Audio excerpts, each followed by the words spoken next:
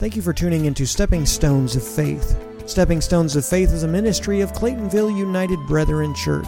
Our service times are as follows. Sunday morning Sunday school starts at 9:30 a.m. Sunday morning worship starts at 10:30 a.m. If you would like to join us for any of these services, our address is 106 Elizabeth Street, Claytonville, Illinois 60926. We hope to see you this morning. We are going to continue in our study today, Micah Chapter 6, page 801. So if you got your ribbon set in those red Bibles, you're right there. But 801 is in the red Bible. But Micah Chapter 6, if you're using your own Bibles. All righty. When we're there, say amen. All right.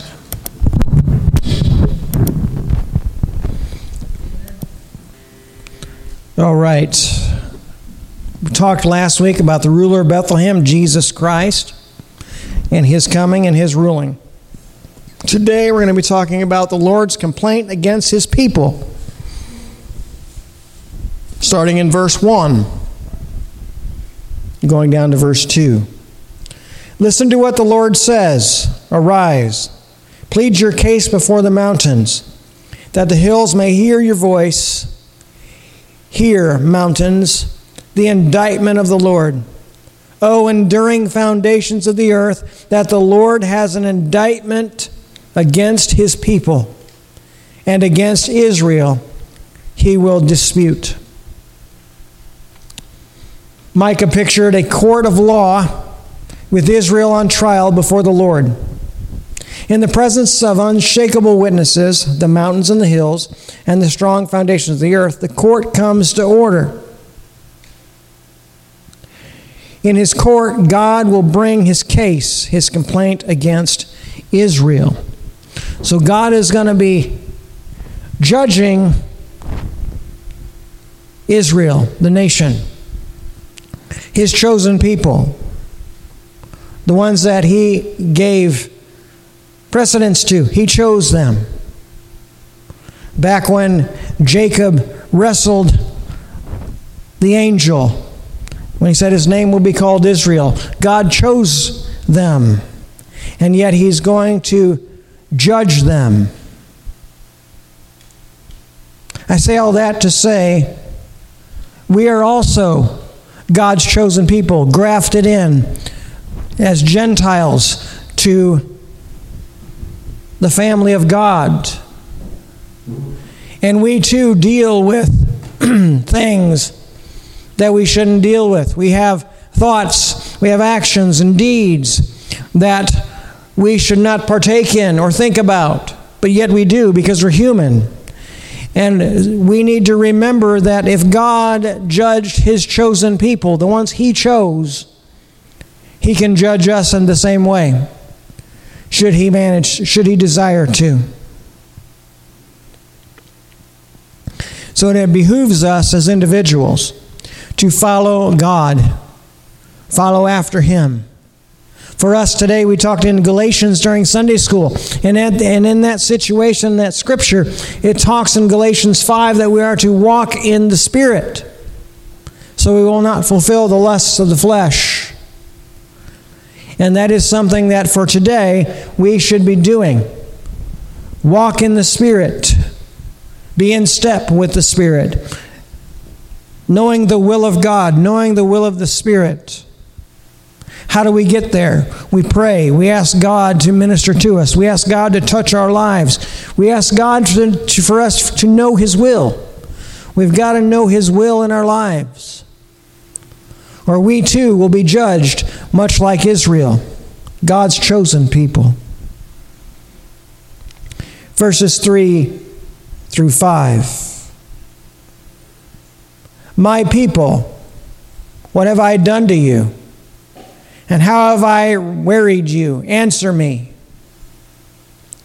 For I have brought you up from the land of Egypt, and from the house of slaves I have redeemed you, and I sent before you Moses, Aaron, and Miriam. O my people, remember now what Balak, king of Moab, counseled, and what Balaam, son of Beor, answered him. And remember what happened from Shittim and Gilgal, so that you might know the righteous acts of the Lord. So he's questioning them, but he's also pleading with them to remember him, to remember his righteous acts. He pulled them up out of Egypt. Egypt in the Old Testament is a type of sin, or a archetype of sin. So he pulled them up out of Egypt, out of sin.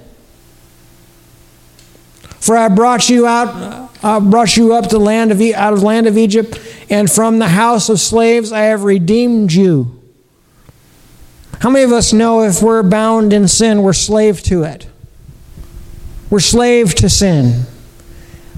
And sin can be anything that pulls us away from God, but we are slave to it. And Jesus redeems us from that slavery. And God is telling them, I have redeemed you out of the house of slavery. I have given you a freedom. And yet, what have I done to you? Why are you doing this? What have I done to you? And then he says, remember my good works. Remember the righteous acts of the Lord. Remember those things. Why should we remember? Why should we remember those things? Because those things are the things that bring us back to the knowledge that God is for us. And if God is for us, who can be against us? Amen? If God is for us, if God is the one going through our lives with us, nothing can harm us. You might say, well, wait a minute, Pastor, there's illnesses, there's sicknesses, there's things like that. Well, guess what? There is, because we live in a fallen world. But when we die as Christians, where do we end up? We end up in His presence for eternity, forever in peace and unending joy in His presence. So nothing can hurt us, even in death.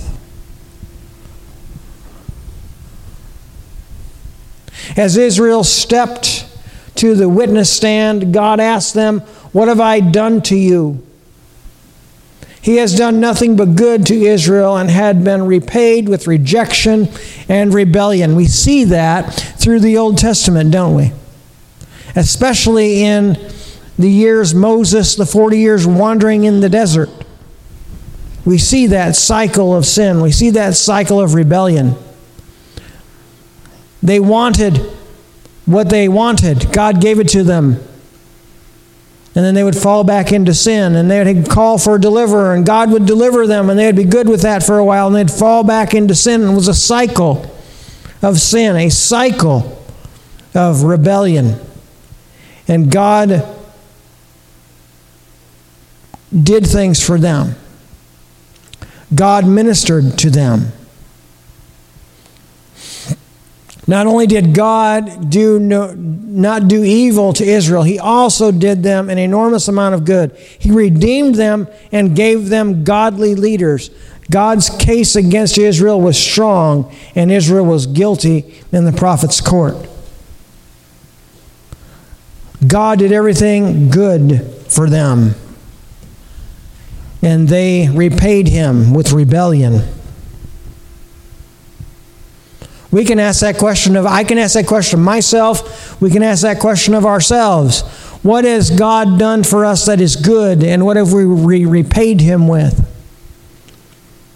We have repaid Him in most cases, in most of our lives, mine included, with rebellion, with our own ways of thinking, with our own ways of doing things, with our own ways of dealing with situations. We have repaid God's goodness with rebellion and rejection for sake of self, for sake of what we want. God tells us to do something.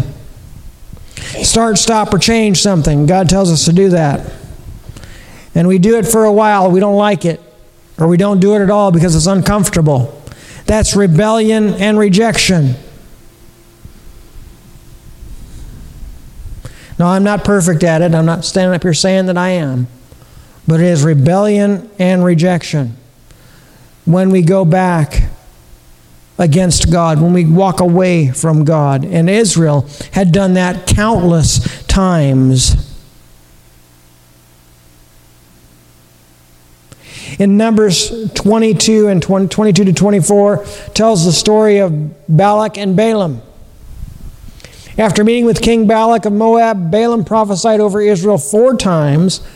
As he spoke forth God's word, he did not curse Israel, but he blessed them each time.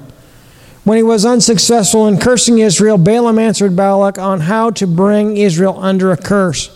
Instead of trying to have a prophet curse them, the Moabites would lead them into fornication and idolatry, and thus God would curse idolatry and disobedient Israel.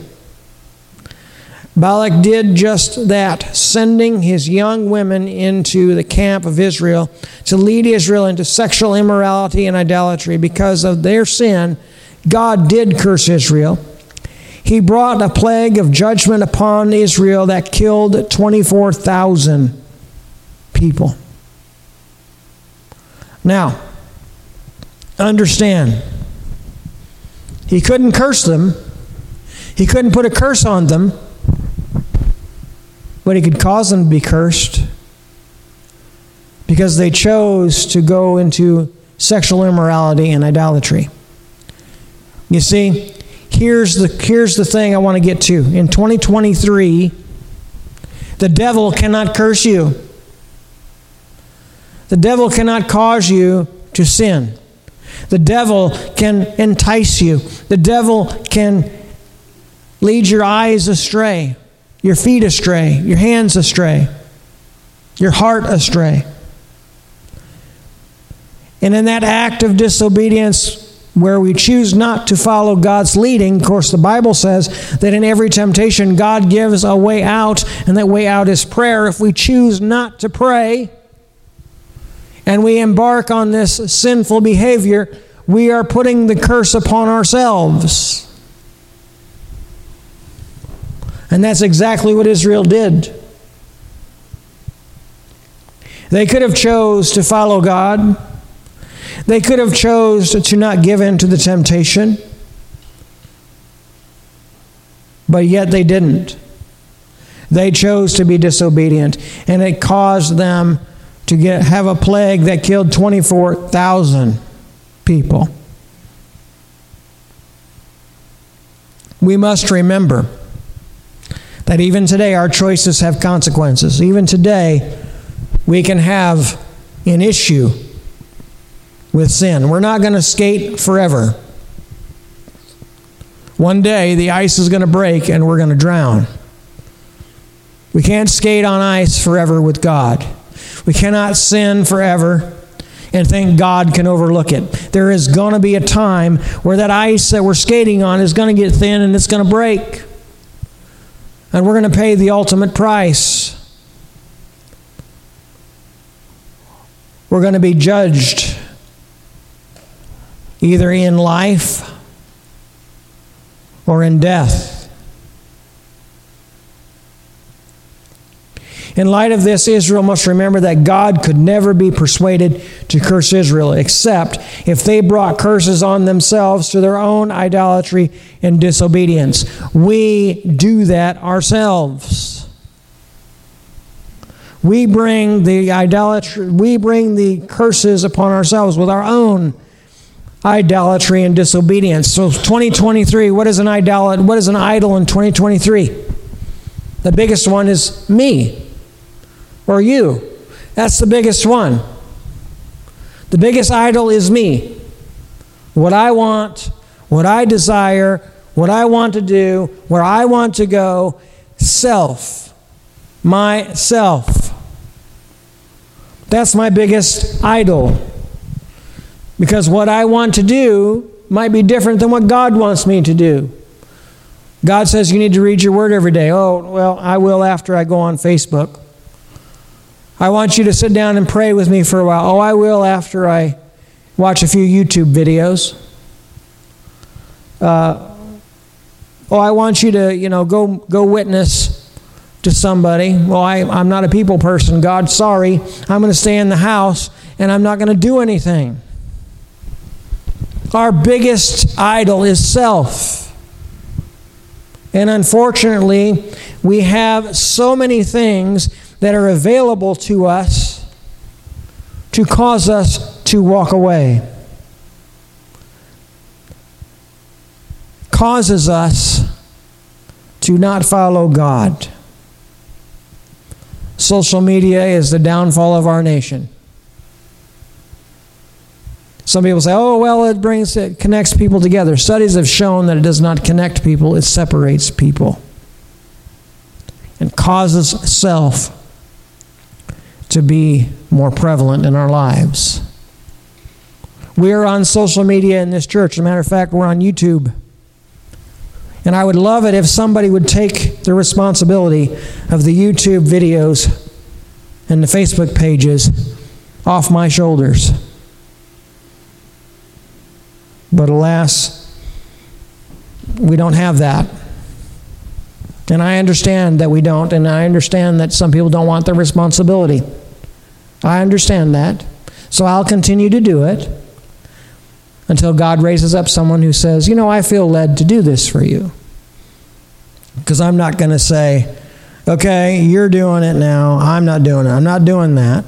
But if God raises somebody up and says, you know, Pastor, God wants me to do this, I'll say, okay. Here's the SD card. Here's the passwords. Here's all this stuff. I'll show you how to edit. I don't know, whatever. But until that happens, I'll go ahead and do it. I'll go ahead and do it. But in any case, social media, I'm not saying it's bad, but it has a proper place in our lives. It has a proper place.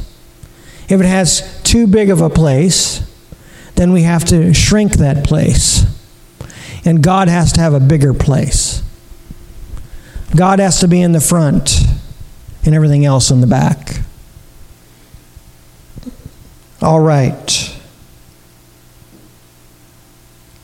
In the prophet's courtroom, God showed Israel that if they felt cursed in any way, it was entirely their responsibility. So if we feel like God's judging us, guess what? It's not God's fault. We need to be thinking about, what did I do? What have I been doing? What have I been thinking? Where have I been going? What was my mindset? What has my mindset been like? Am I rebellious? Because God doesn't want to judge us. God doesn't want to do these things. God doesn't want to curse His people. But we choose it. And so we have to think about what is it that I'm doing? You know, a lot of people say things like, it's God's fault that this happened. It's God's fault. Some people get in a car accident and they get their car wrecked. Sometimes those accidents can be avoided if we would not drink before getting behind the wheel. Sometimes those things happen because people choose to do what they want. Not all accidents are caused by God. God does allow them. And what is the purpose God allows accidents? Or God allows things to happen? To open our eyes and say, oh, I'm not where I need to be. God saved my life. There's been countless times that I've read, and a couple of times in my own life, where I should have been dead in car accidents. But yet here I stand. And what was my response prior to as being a Christian? You know, my response was, boy, I'm pretty lucky on that one. Didn't give any credit to God. I was lucky. It was God trying to wake me up. And God tries to wake us up in our curses that He gives us. In the things that He gives us. He tries to wake us up and say, open your eyes, I'm right here. Open your eyes. Look around. Look around. Verses 6 and 7. With what should I come before the Lord and bow down before God on high? Shall I come before him with burnt offerings, with calves of a year old? Will the Lord be pleased with thousands of rams, with 10,000 rivers of oil? Shall I give my firstborn of my transgression, the fruit of my body for the sin of my soul?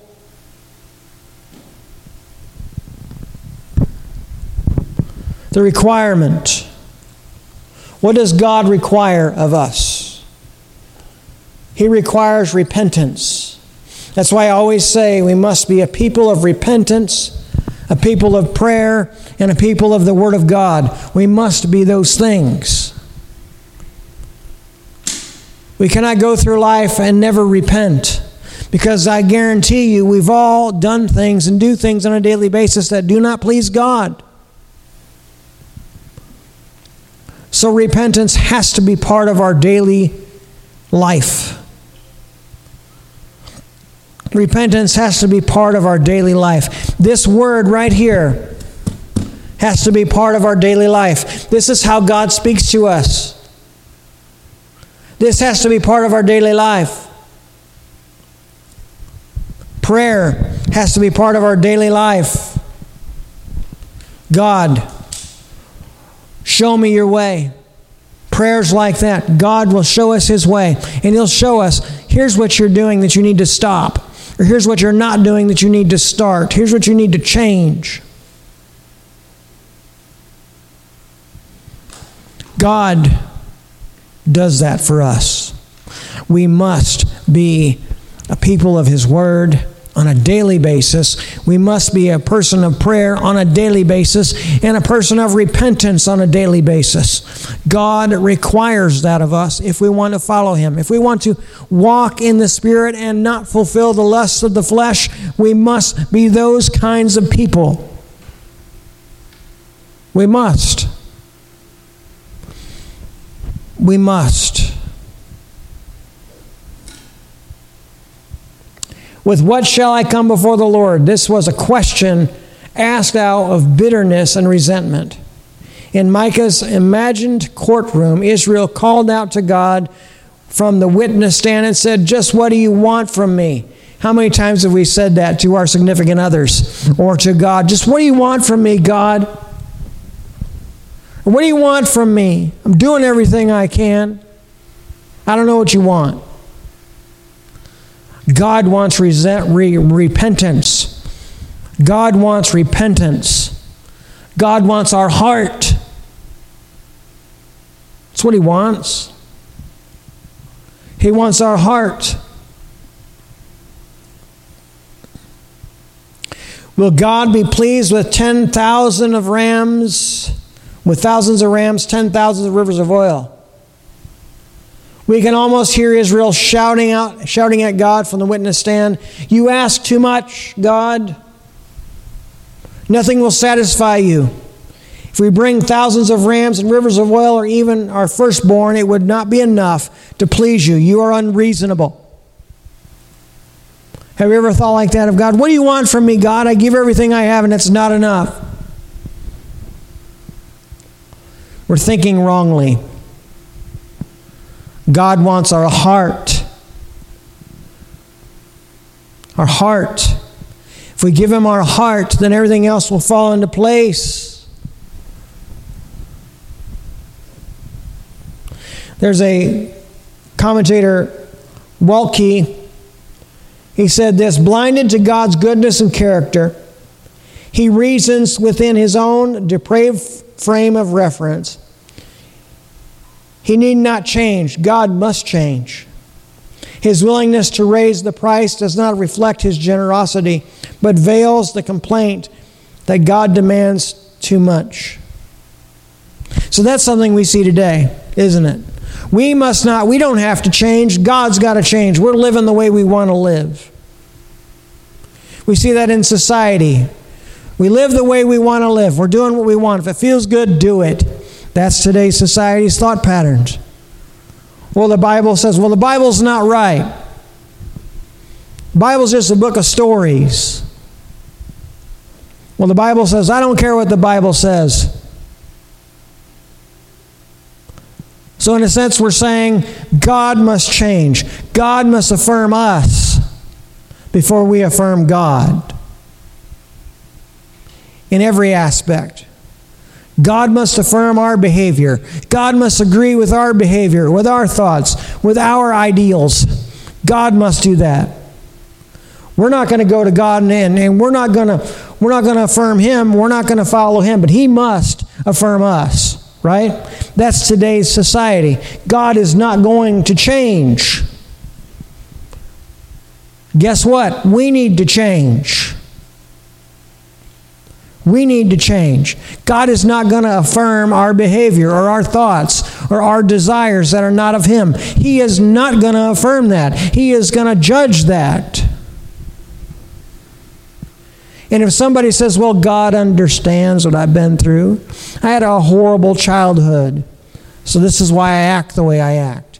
Or I had a bad experience at work, so this is why I act like this or I talk like this. God understands. No, God doesn't understand. God does not have to affirm our behavior. We must follow Him. We must walk in His ways. We must change, not Him. Verse 8. He has told you, O man, what is good. And what does the Lord require of you? But to do justice and to love kindness and to walk humbly before your God. Now, look at that for a moment. What is our requirement? To do justice and love kindness and to walk humbly before our God. You know what the greatest thing besides self is a big idol in our life? Is pride. Look what I've done. Look what I've accomplished with my life. Look where I've been. Look what I've accomplished in my job. I'm second in command because I'm just that good. I've climbed the corporate ladder and I've stepped on as many heads as I had to get there, but I'm there because I'm so good. Guess what? We're not that good. We're not that good. But God is. He has told you, oh man, what is good. So what is good here? And what He requires of us? To do justice and love kindness. To do justice and love kindness. Be kind. We talked about that this morning in Sunday school. Kindness. It's one of the fruit of the Spirit. Kindness. Somebody does you wrong. Kindness. Somebody talks bad about you behind your back and you find out about it. Kindness. Yes, I'm not saying you shouldn't feel angry. I'm not saying you shouldn't feel bitter. But you know those feelings are human. And you know where to go with those. You go to God and say, God, help me with this. Show me what I should do. Show me how I should deal with it. And God will show you how to deal with it. Amen? We do things in our lives that are unpleasing to God, but we also do things that are pleasing to God, and we have to get that ratio different. Do more things that are pleasing and less things that are not pleasing. What does it mean to do justice? Act in a just, fair way towards others. Treat them as you'd want to be treated. Does that sound like something we know? The golden rule. So if you look at that and you say, treat others like you'd want to be treated. Do I like being talked bad about behind my back? No. Do I like being bullied or pushed around? No. Do I like it when people resent me? No. So I have to do the same thing. I have to be just and treat them as I would want to be treated. What does it mean to walk humbly before your God? Remember who I am, your God. If you keep that in mind, you will walk humbly before me. Remember that God is in control. God is the one that you follow, not ourselves. He is God. He has our back. He is the one we follow. We walk humbly before Him. What does it mean to love mercy? Don't just show mercy, but love to show mercy. Love it. Give others the same measure of mercy you want to receive from me. That's God speaking. This goes hand in hand with treat others as you want to be treated. Charles Spurgeon says this, I would not advise any of you to try to be humble, but to be humble. You get that? Don't try it, just be it. As to acting humbly, when a man forces himself to do it, that is poor stuff. When a man talks a great deal about his humility, when he is very humble to everyone, he is generally a canting hypocrite. Humility must be in the heart, and then it will come out spontaneously as the overflow of life in the act of a man performs. So if somebody says, well, I'm so humble. I'm such a humble guy. What is that really saying? They're pretty proud of themselves, aren't they, for being humble? So that's like an oxymoron, right? Spurgeon's sermon, Micah's message for today, applied the idea of how to walk humbly before your God. So this is some things that Spurgeon said. Walk humbly when you are spiritually strong. Number 2, walk humbly when you have much work to do. Number 3, walk humbly in all your motives. Number 4, walk humbly studying God's Word. Number 5, walk humbly when under trials. Number 5, walk humbly in your devotions. Number 6, walk humbly between you and your brothers in Christ. Number 7, walk humbly when dealing with sinners. So there's a few things here. Walk humbly when studying God's Word. How much do we study God's Word? That's a question. I'm not going to say, hey, raise your hand if you read your Bible every day. I'm not going to say that. But I want us to think about how much we study God's Word. Do we need to grow in that? I do. I need to grow in that. Walk humbly in your devotions. Do we need to grow in devotions? I do. Walking humbly between you and your brothers in Christ. I need to grow in that too.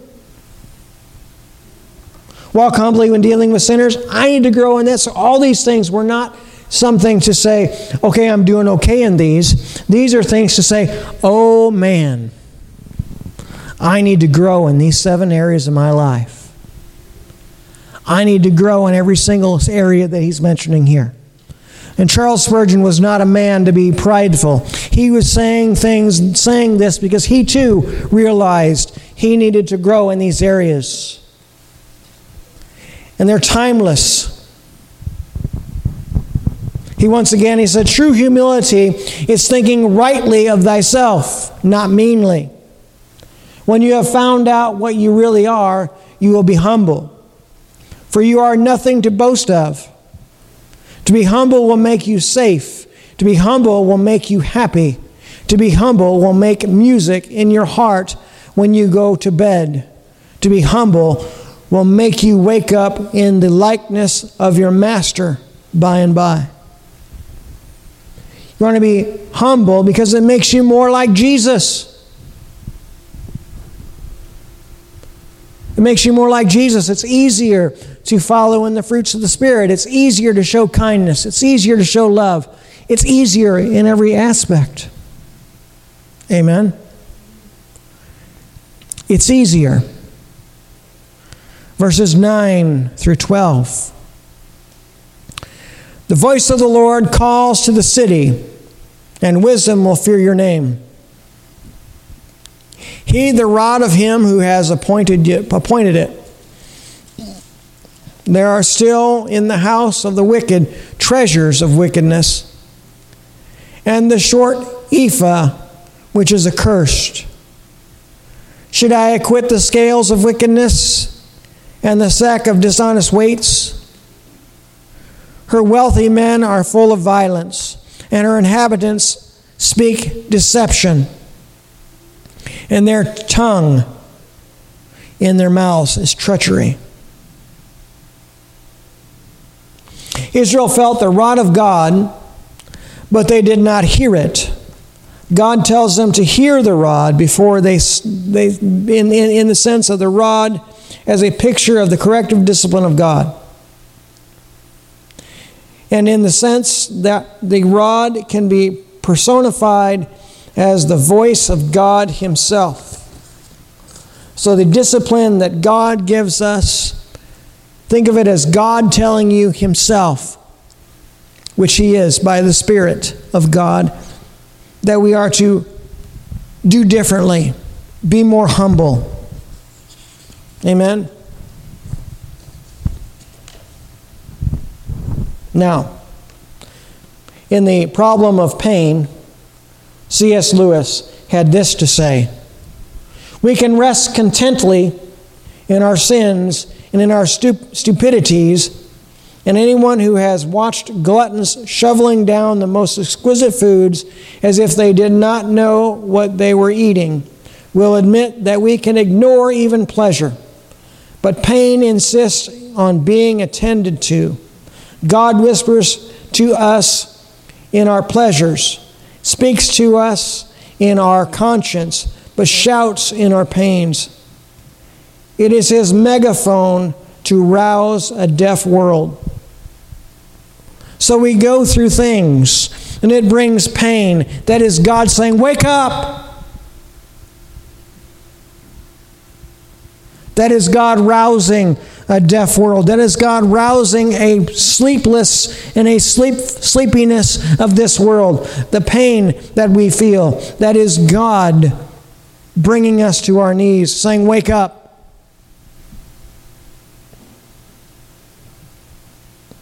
God wants us to wake up. He desires that. Verse 13 to the end of the chapter.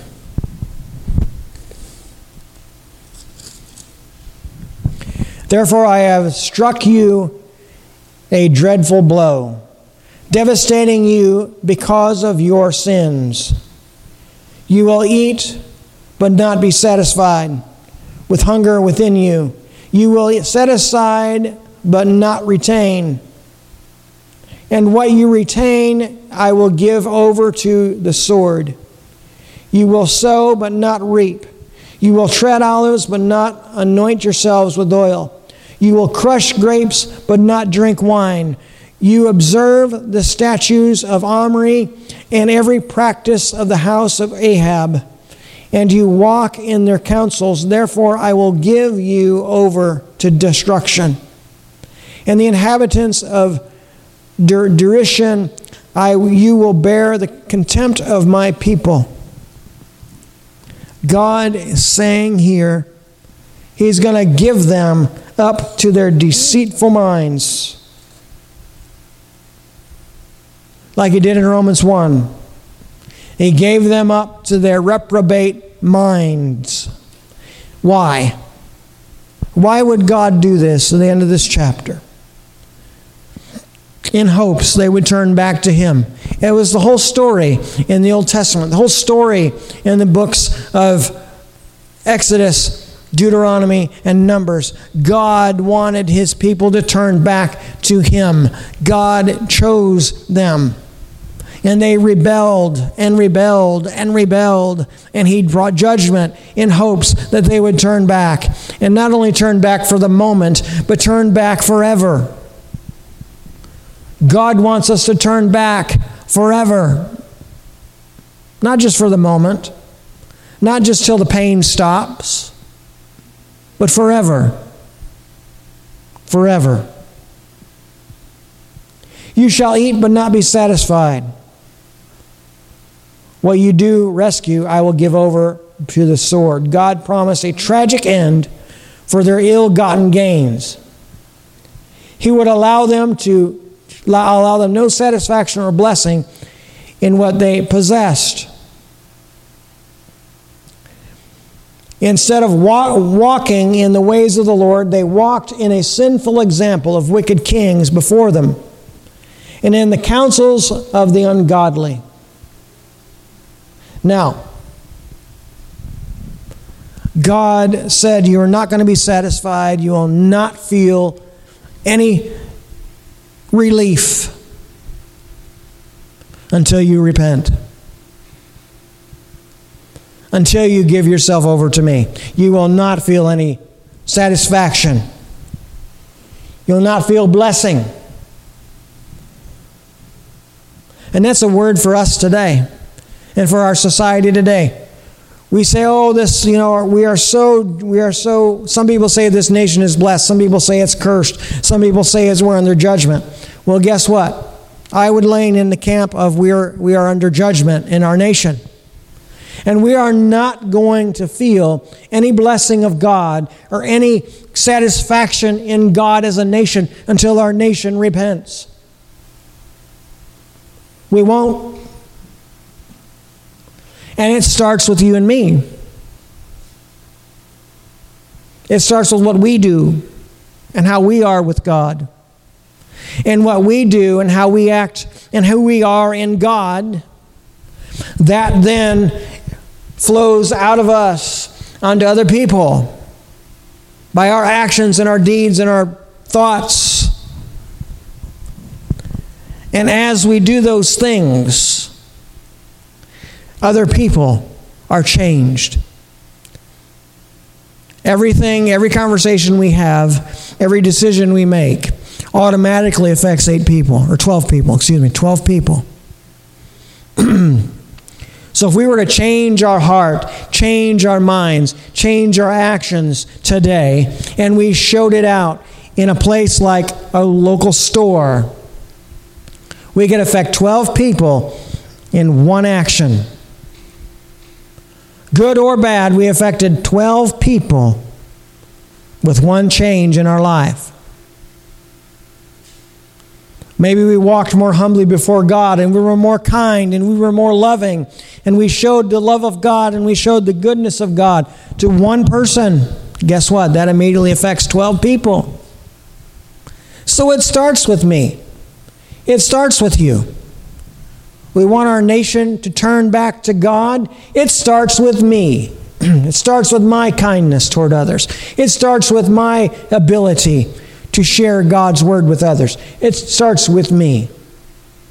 We can't lead. We can't sit back in our chairs, in our easy chairs, and watch the news and say, well, you know what? Our president needs to repent, or our governor needs to repent, or our leaders need to repent. That might be so, but what about us? What about my repentance? What about your repentance? What about your and my ability to do what God's called us to do? It starts with me, and it starts with you.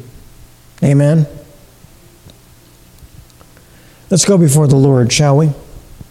Father, we thank you today for your grace and your mercy. Thank you that, Lord, we are able to go through this book. And, Lord, to see that a lot of these things that we're reading about and studying are not only for the times of the prophets, but also for the times in which we live today. Thank you, Father, for opening our eyes to see that you are with us when we're with you, and you are against us when we're not with you. Open our eyes, Lord, to our faults. Open our eyes to the things that we need to change. Lord, open our eyes that we too would become true followers of God, true followers of Jesus. Allow us to have, Lord, a wonderful time of peace in your presence when we follow you. Lord, give us the ability to have a hunger for you and your word and your presence. Help us to be hungry for the things of God. That the only thing that could quench it was spending time with you. That we would grow in grace and knowledge of God, and we would follow after you. Lord, thank you for this opportunity for today, to where we can look at ourselves and we can say, I'm not where I need to be. Or we can look at ourselves and we can say, I recognize that I need to change. I recognize that I need to start something or stop something. I recognize where I've gotten it wrong. And Lord, lead us in repentance as we see that. And Lord, we thank you for that, and we give you praise. Be with us now as we sing. Go with us as we leave this building. And Lord, minister to us. We thank you for that. In Jesus' name, amen.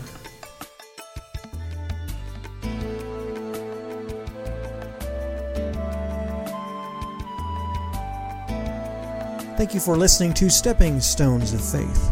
I pray that you find value in this content. You can also find an audio podcast of this program on all the major podcasting platforms. Just type Stepping Stones of Faith into the podcast search bar. Once again, I'm Pastor Josh. Thank you for joining me today.